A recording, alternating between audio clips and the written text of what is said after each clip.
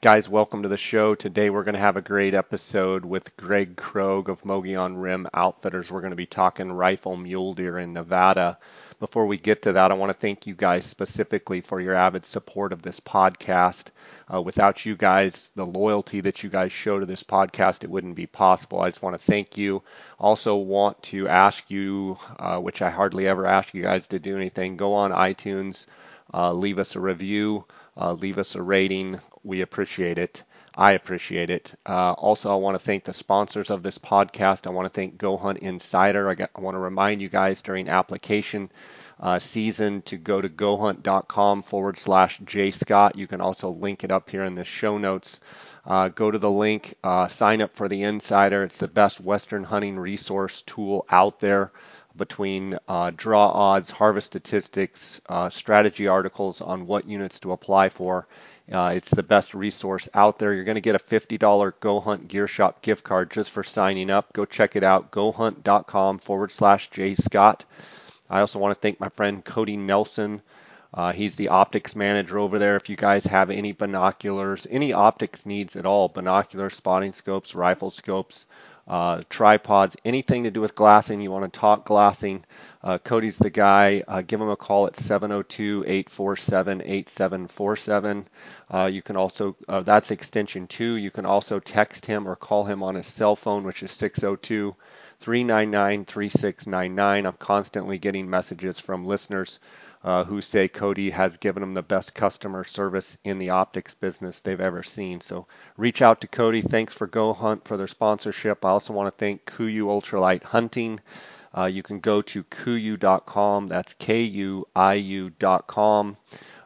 To order. It's a direct-to-consumer model, and they sell directly. They cut the middleman out, sell directly to the consumer. It's the gear I've been using since 2010. It's phenomenal gear. They continue to push innovation and strive for the best products out there on the market. I also want to thank phonescope.com. Use the JScott20 promo code. It's going to save you a 10%. Go to phonescope.com. Also, onxmaps.com, the best mapping resource. I use it for all my hunts, my fishing trips, my real estate business. Great private public land overlay. Great aerial, great topo. You can share waypoints just by simply texting it to your buddy. Phenomenal resource. Go check out onxmaps.com. Use the JScott20 promo code, and you're going to save a 20% discount there on Onyx. So, guys, let's get right to this episode with Greg Krogh, and we're right in the middle of application season. Arizona just hit credit cards. So to those of you out there that drew an antelope or elk tag, congratulations. We've got several states to go here. So, best of luck to everyone out there. Guys, welcome to the J. Scott Outdoors podcast. Today I've got my friend Greg Krogh of Mogollon Rim Outfitters. Greg's a little under the weather, got some coughing going on, but has agreed to come on the podcast to talk about this Nevada mule deer outfitter pool draw. Greg, how you doing? I'm doing good. How you doing, Jay? Good. I'm glad you're able to be with us today. And, I guess before we get started and you can tell us how the outfitter draw works, with everything that we know, how does Nevada look as of right now going into next season for those guys that are looking at applying, whether they're applying in the outfitter pool or applying in the general draw? What are the conditions like? Well, we just got good rains last week, and there's supposed to be another good rain coming in tomorrow. And then I just looked on the forecast, and about a week out, it's showing for 3 days of rain. So Nevada's the most critical really is April and May. March, April, and May are the most so far. If this one hits like it's supposed to right now, we should be pretty good. So coming off of a year last year, how would you say the antler growth was in the state of Nevada, and how will that play a role in this year's hunts? Well, last year was one of the best antler growths I've seen over there in a long time. It was just the perfect storm of weather. We had really good antler growth. Overall, though, a lot of deer made it through. It wasn't as banner of a year as everybody. I don't think as far as harvest from what I was expecting it to be.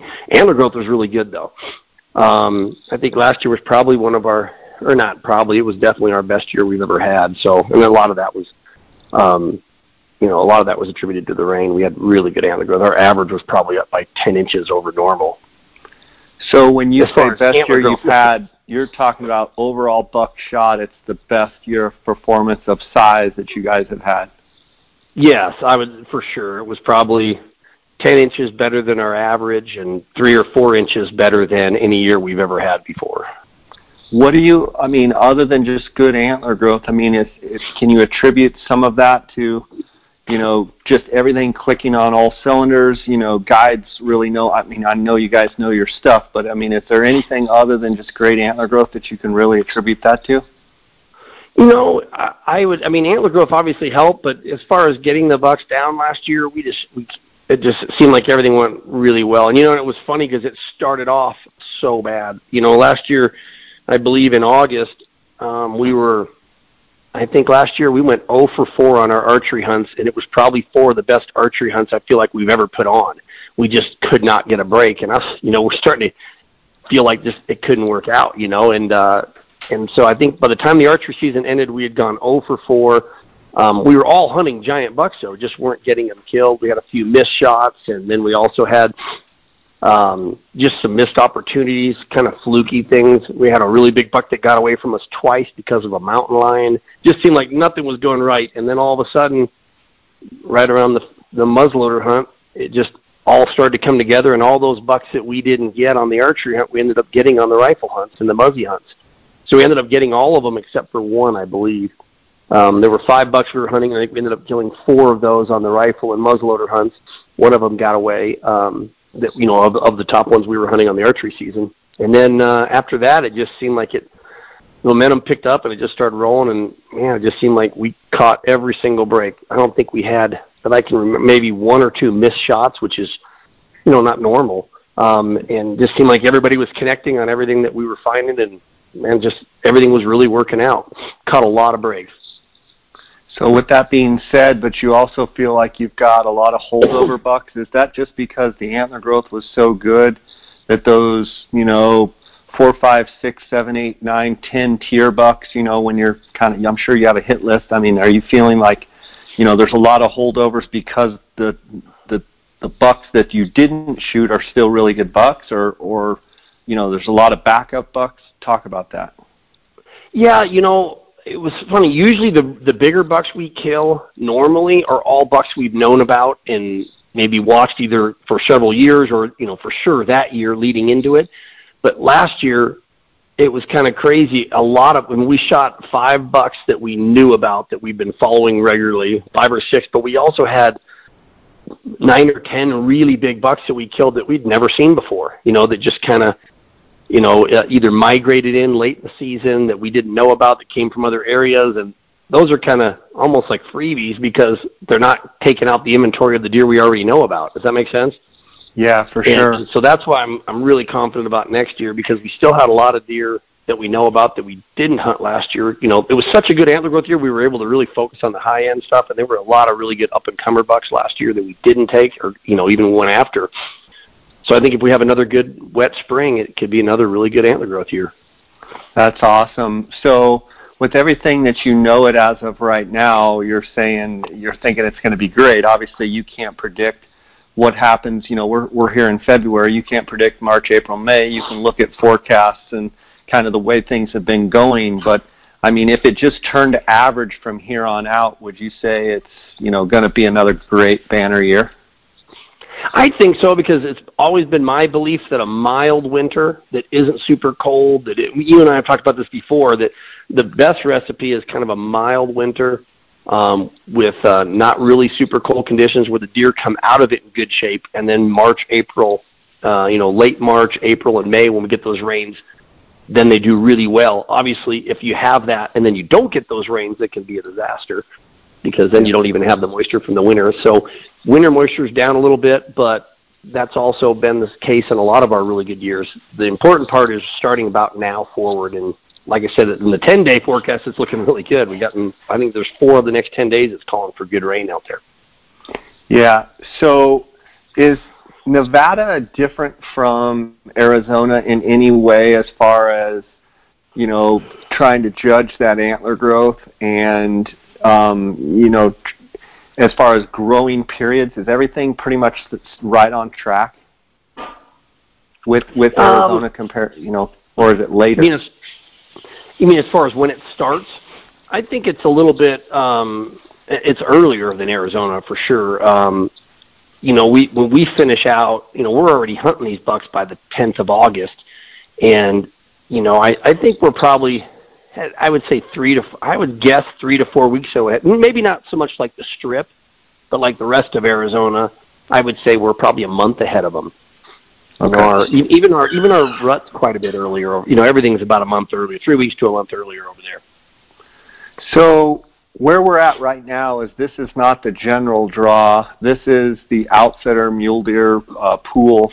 Talk about, our main focus of this podcast for this episode, and we've talked about it before, and for those listeners out there, go back and check out a couple of the, I think we've done this 2 or 3 years. Talk about this outfitter draw, how it all works, and just basically the scoop on it.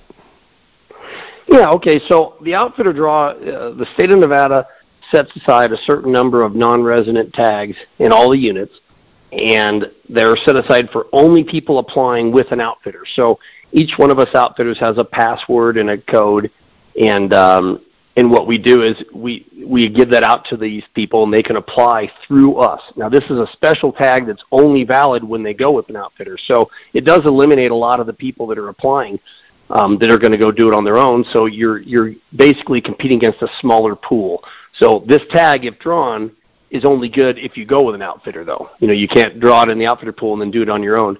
So typically in the units that I'm hunting, it increases, like I'm basing it off of last year's totals, it increases it by anywhere from 2 times better to 4 times better, depending on the unit.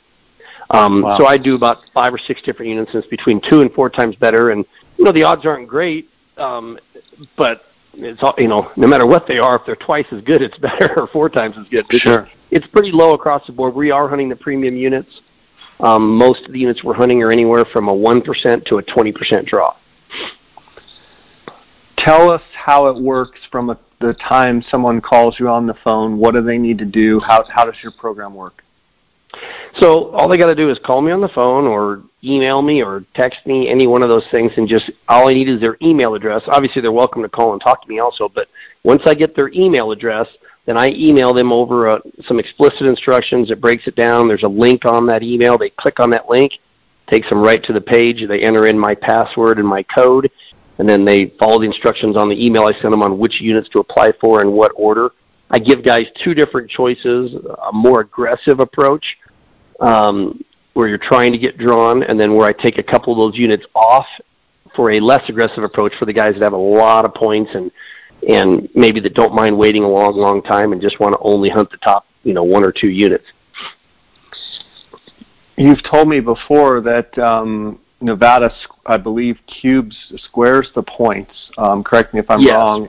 But you also encourage, if you don't have points, to put in this outfitter pool that you actually have taken people that have only applied for a year or 2 or 3 and don't have very many points. Yeah, and that's one of the things about Nevada is it's, and it may change in the future, but as of right now, they don't set aside any points any tags to the top point holders. So, for example, if you've got, 1, 2, 3 points, obviously somebody that has 10 has more chances in the draw, but you do have a chance of drawing with nothing. There has been multiple years where we've drawn the hardest tag with a guy with 1 or 2 points, and he just beat the odds and did it. So anybody can draw it, and you just start building points if you don't draw. I've put in with you before on this deal, and it is really easy. Just send you an email, and you say if you want to go aggressive, if you want to go, swing for the fence. Here's some units, and it's all self-explanatory. Now you do have to buy a Nevada license. I know that because I've been getting things saying that the license is going to be renewed. Do you have to do it at the time of application, or do you have to do it before you actually, apply online? No, you can do it while you're applying. Okay. So if mine is set up for auto renew, would I go ahead and just click the box and buy the license when I apply, or should I let it renew and then do it? That's a really good question. I don't know on the auto renew how that works.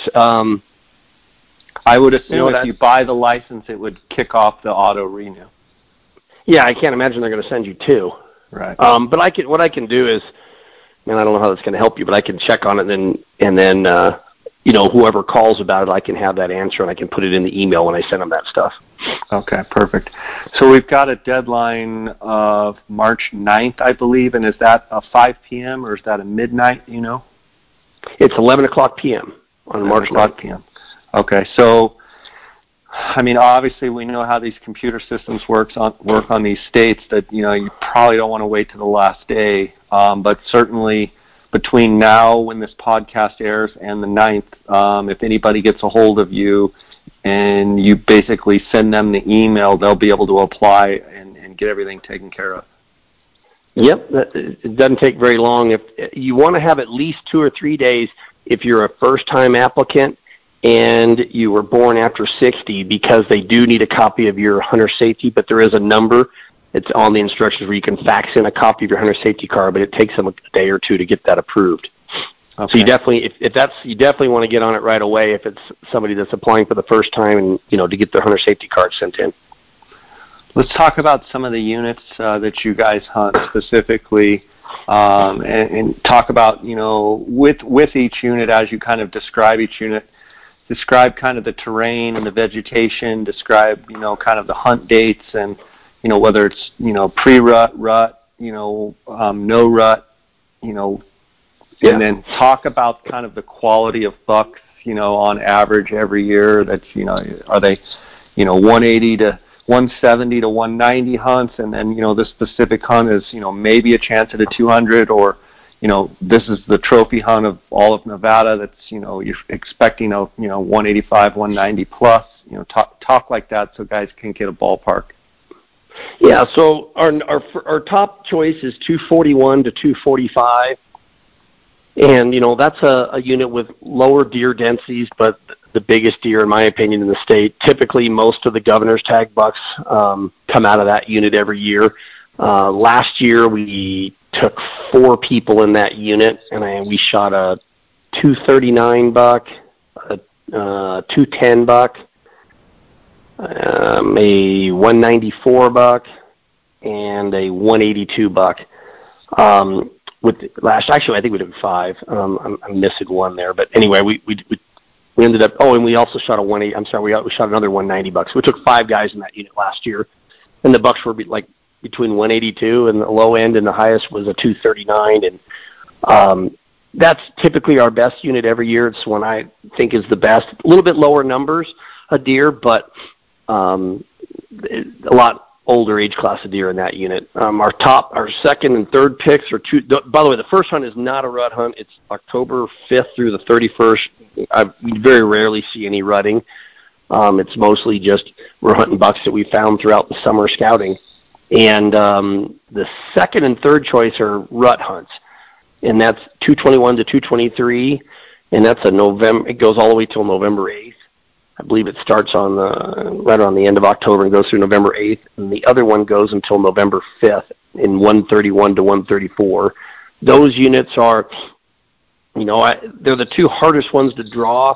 They're both a really good unit for deer in the, to shoot a deer, I would say between 180 and 200. We've killed a few over 200, but some of those hunts are, you have limited time. When you got a 6-day window, you're mainly just chasing does and looking at does, and so all your scouting from the summer kind of goes out the window on those units. You're just basically, following does and hoping a big buck shows up. But because it is the rut, we ended up, probably seeing more deer over 180 to 200 in that hunt than any other hunt we do.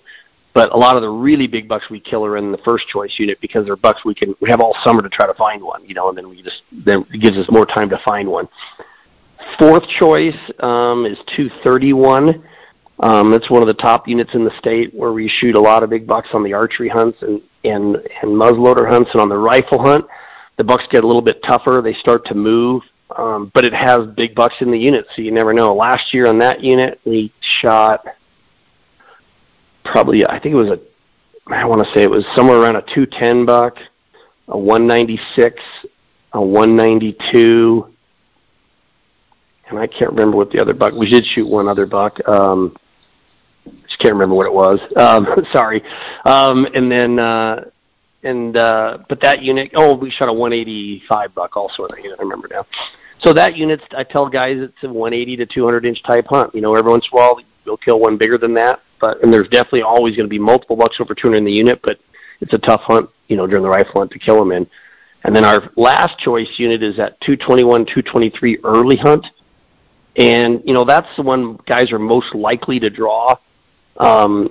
It ends up being about a 20% draw if you've got any points at all. And on that particular unit, I tell guys it's a 170 to 190 hunt. We probably average over 50% harvest success on 180 plus bucks. Last year on that hunt, we shot a 215 buck, a 191, a 188, a 180, and a 175.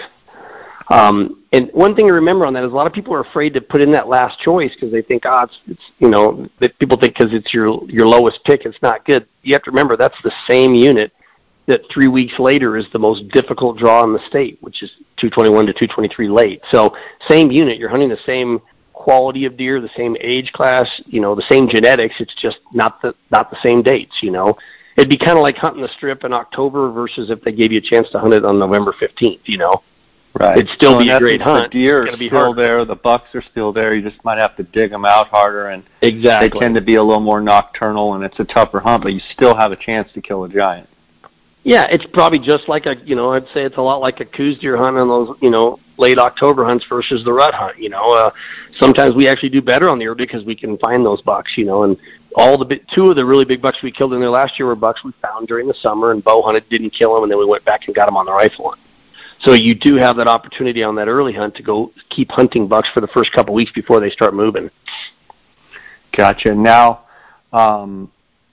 this outfitter pool, just to be clear and just to be fair to anyone else out there that's listening, this isn't limited to you. You're just an outfitter in Nevada, and you have your hunters and what have you. But there's other outfitters out there that people can call and can go through the same process with, and they put in their hunters, and then it just comes down to who drew what, and you guys go hunting, right?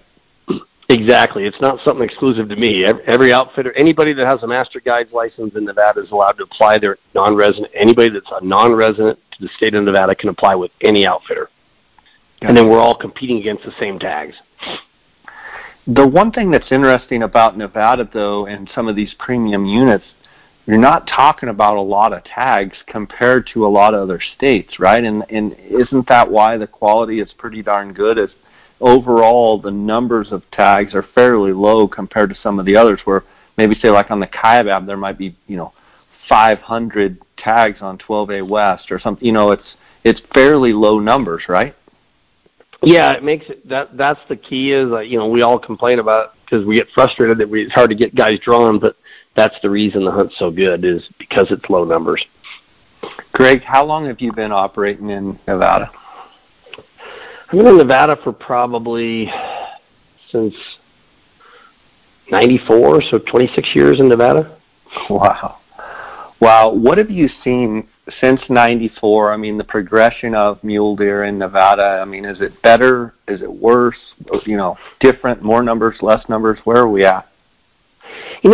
For sure, I think the numbers are really good still, and people ask me that all the time, and I don't, 26 years ago, I don't feel like I really knew what I was doing 26 years ago, so I feel like, looking back on it now, I'd love to be able to go back there now and hunt it today, because there was very little competition back then, almost no outfitters, and there were a lot of good bucks, and we were just kind of learning. 26 years ago, I was still really learning about big bucks, and there were so many things we didn't know about it. So we didn't get as many big bucks back then as we do now, but I think it was probably more because of just experience than anything. Because we saw a lot of big bucks back then. We just weren't very good at getting them killed. And so I would say right now it's, for sure there's bigger bucks today getting killed than I've ever seen since I've been going over there in 94. But I don't know if that's because the quality's gotten better or because people have gotten better. There's so many advances, and people are putting in so much more time in scouting and whatnot. So I think that's probably a big part of it. Speaking of that, it's kind of a funny question. I get it quite a bit. I just turned 47. I think you're fairly close to me. You might be, what, a year or two older than me, or how old are you? Yeah, I'm 51. 51. From your own personal standpoint of, being able to get bucks killed and, your own ability, are you noticing anything with, I know you've had some accidents. You had a car accident. You were always roping and always doing stuff, but from a physical standpoint, or your eyes, is everything holding up on you pretty well, or are you starting to notice, your younger guys are spotting deer at 300-400 yards with their naked eye, and you're like going, what? Are you noticing anything with your own body that, at 51 that you weren't at, 30? I definitely noticed with my body as far as that's definitely starting to, I don't know if I want to say breaking down. That sounds bad, but it's definitely not what it was 20 years ago. Not quite as loose as you were? Exactly. It's a little bit longer to get up in the morning. As far as like my eyes, as far as my eyes go, I got them checked last year. I have 26 vision, so my eyes haven't changed at all. As far as that, they've been the same for the last 25 years as far as measuring them.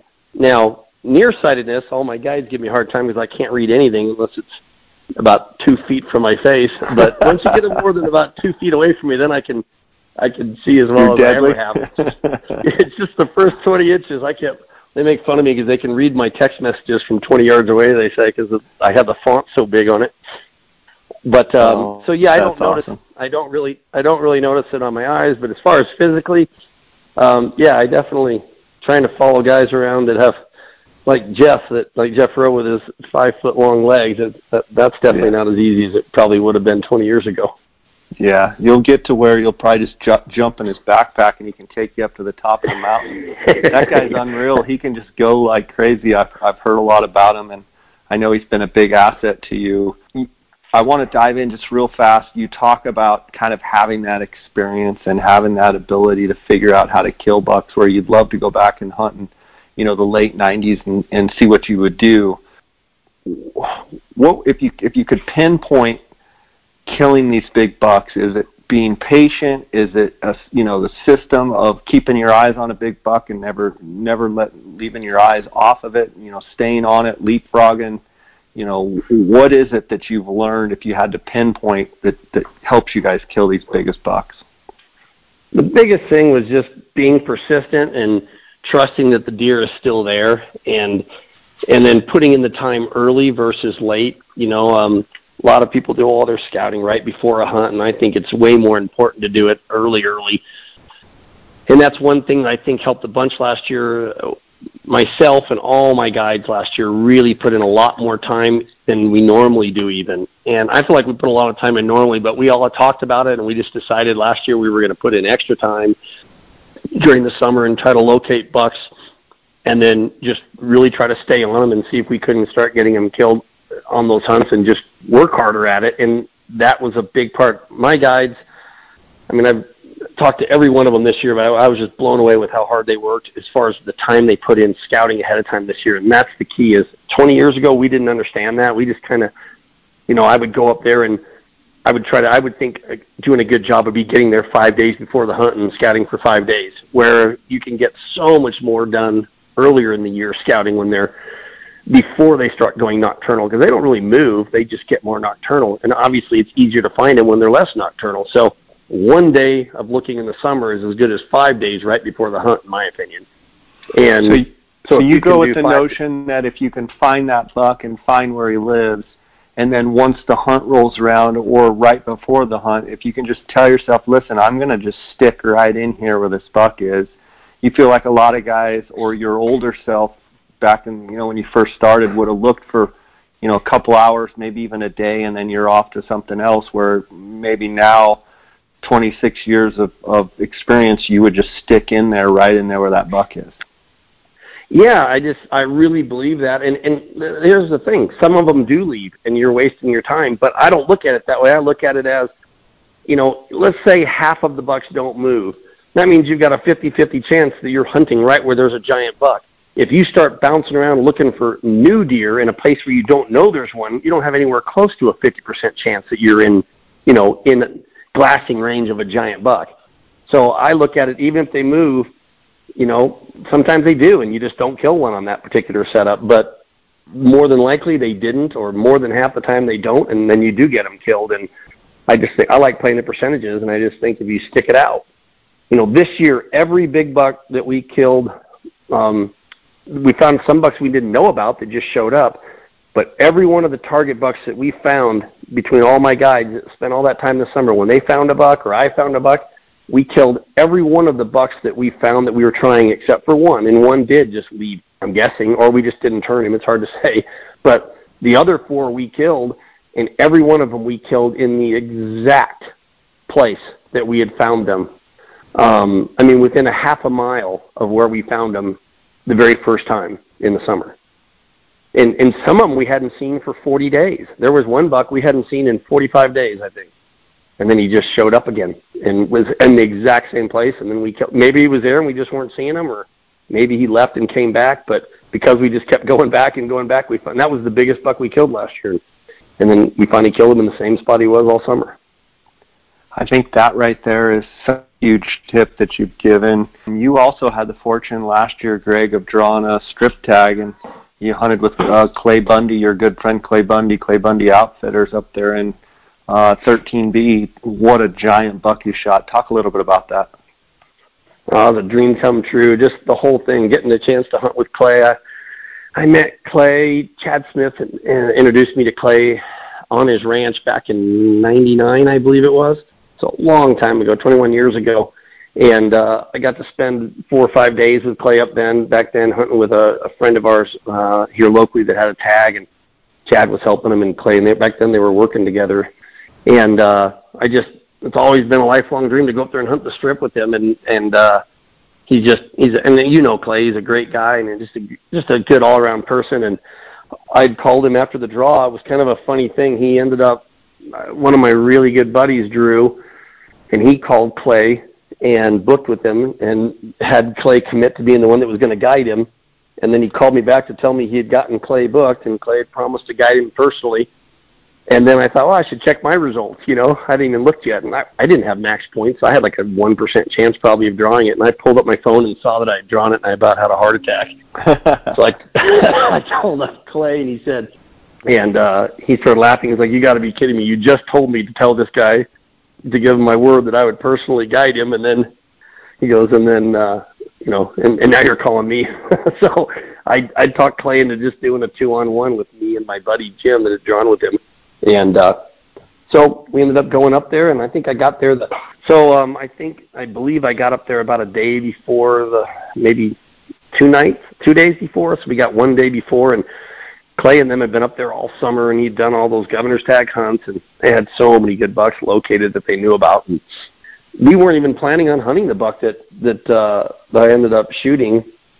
I'll be honest with you, I hadn't even really seen a picture of it, I don't think, until, if I did, it was the night before, I think, just kind of in passing, like, hey, look at this buck on a picture. It wasn't like a target buck. He really looked nothing like he does in person on a trail camera picture. There were some other bucks in the area that we were actually hunting, and we found one of them the night before, and but unfortunately a couple of my buddies were already on him, so I got to watch a really big buck and for a long time, and they ended up not getting him. And so we were actually the next morning trying to hunt the other buck, and then this buck showed up and was rutting 2 does, and it was pretty neat. I still, honestly, it's my dream buck, and I never in a million years thought I'd ever kill a deer this big. So it's pretty exciting. On the hoof, it had to look like an absolute horse, man. It was kind of a funny story. Remember, the night before, I probably watched a buck that looked very similar to him, had a lot of extras, 36 to 38 wide, and I got to watch him and film him for an hour the night before. So that was the buck we were hunting. Well, the next morning, when I was sitting there glassing, I was with Drummond, my buddy Drummond, and there were 2 does that were about maybe 12 to 1,400 yards away. And it was the first two does I had seen since I'd been there, and Drummond had seen them the night before. So we were looking at them. They didn't have a buck with them, but it was kind of right in the same general area where we'd seen the really big buck the night before. And Jeff was behind me. Roe had driven in the night before and was helping too. And he was up on a big mountain about 2 miles away. And and so while we were sitting there watching, these does kind of moved, and they kept coming towards me until they got out of sight behind a little ridge as they were getting closer to me. And we could no longer see them, me and Drummond. So we just kept glassing, and then Jeff had picked them up and was watching them also. And about maybe 10, 15 minutes after they got out of sight from me and Drummond, Jeff called me up and Jeff called me up and told me that the big buck from the night before was rutting those two does. So we knew right where they were. We didn't have to waste any time trying to figure out where it was. So we just took off. Drummond and I did, and had to maybe go half a mile to get around and get across from them to shoot. As we come around, we're assuming it's the buck from the night before. And so we run around and come over the top of this ridge, and I start setting up. I could see the doe across the drainage. And I started setting up, and I carry those Phoenix shooting bags, that have that bean bag material type stuff. And so I was setting up a rest, and I could see the doe. I could only see one of the doe. I knew there were two, and I couldn't see the buck, but I knew he was right there somewhere. So I set up, got a rest, got it on the doe. I had Drummond working the rangefinder, but we couldn't see it. So I called Jeff, and I asked him if he could still see the buck and where he was, and he said he hadn't seen him in about 10 to 15 minutes. But he was right there somewhere, We just figured he was probably it was fairly open, but there were 4 or 5, clumps of little junipers, and the doe kept looking at it. We knew he was right there, so we laid there for probably an hour. And I remember at one point asking Jeff if he was sure it was the same buck from the night before, and he said, well, I'm 99% sure. And he said, it's a giant buck regardless, he's really wide and super heavy, and he's had a bunch of extras on the right up high and one extra on the left, which is exactly like the buck we were looking for. So I just assumed it was the same buck, and I do remember telling Jeff I was going to look and double check it, not to worry about it, and I'll make sure when he steps out. And right about that time, Jeff tells me the buck stood up. When I look up and I can't see him, then he just, with my naked eye, he stepped out right behind that doe and stepped out in the open. I'm telling you, Jay, I've never seen anything look like that on the hoof. It blew me away. And I started hyperventilating, and Drummond standing right behind me. And I've been sitting there for 45 minutes, dry firing on the doe, getting the perfect rest. And I'm getting an inch of movement when I'm dry firing on the doe. And I put it on that buck, and he swung his head and lip curled at me, and I couldn't. I'm not exaggerating when I say my crosshairs were going from his pedicles to his hooves and then to his tail and all over the place, and I just could not get calm, And I remember Drummond going, man, you all right? Take a deep breath. And I turned over and looked at him and said, man, he looks bigger today than he did last night. And I had looked at him for an hour the night before, and I said, man, he looks bigger today than he did last night. And then I got back in the gun, and I actually told Drummond to not film because I wanted him to be on the rangefinder. And so I ended up squeezing off the shot. Finally, everything got him together. It got real calm again. I squeezed off the shot, and he dropped. And it was funny. As he's laying there, I jack another round, and I can hear Drummond telling me to stop. And his head's not even moving anymore. And I look at his horns. I'm laying on the ground, and I can see his left side, and I'm counting the points. I'm thinking, holy cow, this isn't the buck, I turned to Drummond and I said, Drummond, this isn't the buck from last night. And just, you always I remember looking at him and seeing how huge he looked. So I knew it was a big deer, but there's always that little bit of doubt in the back of your head, What did we do? Yeah. Yeah, and he's like, I'm like, Drummond, that was a giant deer, right? I wasn't just imagining that, right? And, because if it's the deer then obviously, right. You know what I mean? Your all systems go, yeah. Yeah, but all of a sudden it's a new one, and then as soon as I looked at it, I remembered, I'm like, that's the buck that Clay showed me a picture of. And Clay was right nearby waiting just in case something happened on kind of the escape route right over there with my buddy Jim. And so I called Clay on the radio, and I said, Clay, that wasn't the buck. And I'm assuming he heard the shot, but I don't know, somehow they didn't hear the shot. I don't remember what the reason was, so they were close. And he said, well, that's right. I said, it's the buck that you call the Elkhorn buck. that you showed me last night. And he said, oh, well, that's a big buck. I said, someone needs to shoot him. I'll bring Jim over there right now. And I said, no, I already shot him. And then that worried me because I'm thinking, well, does Clay not think I should have shot this buck? You know? And so I called up Jeff, and I'm like, Jeff, this isn't the buck from last night. And he's like, oh, man, don't mess with me. And I'm like, I said, no, I mean, it's a big deer, but it's definitely not the buck from last night. And you have to remember, Jeff hadn't seen the buck the night before. He's just kind of going off of a blurry picture and a description, you know. And, and so we were all a little nervous. Then I walked up to him, and I mean, when I walked up to him on the ground, I just couldn't. I'll probably never walk up on another deer like that as long as I live. I've never seen anything that just grew like that the closer we got. But there was that little bit of 2 or 3 minutes of you start to wonder, you know. Yeah. What did that buck? I mean, what does a buck like that score? I never naped him. Clay did. Clay and Drummond did, I think. And I want to say, God, this is horrible. I don't even know. I want to say he was. I know he's over 35 wide, and I think he was with about. He's got a broken eye guard and one broken cheater, and I think he still scores like 233.7, so roughly 234. Jeez. You know, as he is, and then he's got 5 or 6 inches broken. I don't know, maybe not that much, maybe 4 inches broken. I don't know. Super heavy too. Oh, he's just one of the. You know, it's funny when I was talking to Clay throughout the whole thing, and we didn't really talk a ton leading up to it because I was having I was so busy doing stuff in Nevada, and he was busy doing hunts, and I knew I was just going to make it even harder and longer. I told him, don't even send me pictures. I don't even want to know. It would just make it worse, you know. And so I know that afterwards, I don't know. It was definitely the buck of my dreams. And there were other bucks that Clay had a lot of really big bucks found, and he showed me a ton of big bucks when we got there and when we were scouting the day before and looking at different stuff. But like I said, I definitely wouldn't trade this buck for any of the other ones. He just didn't look as good as some of the other ones, if that makes sense. But Clay really knocked it out of the park this year. They all ended up. My buddy Jim shot a really big deer with him, and it was like I want to say it was like 204 on the 210 on the frame with 4 inches of extras and 32 wide. Just a giant typical with one or two small extras, and then they killed another 230 buck. I think they killed another couple bucks who were right around 230 also. Yeah, so what a year. He had an unbelievable year, and then they shot some giant bucks with the auction tags too. So it was definitely the best decision I ever made to go up there. And man, I had a blast hunting with Clay. He's just a top-notch quality guy. Yeah, for sure.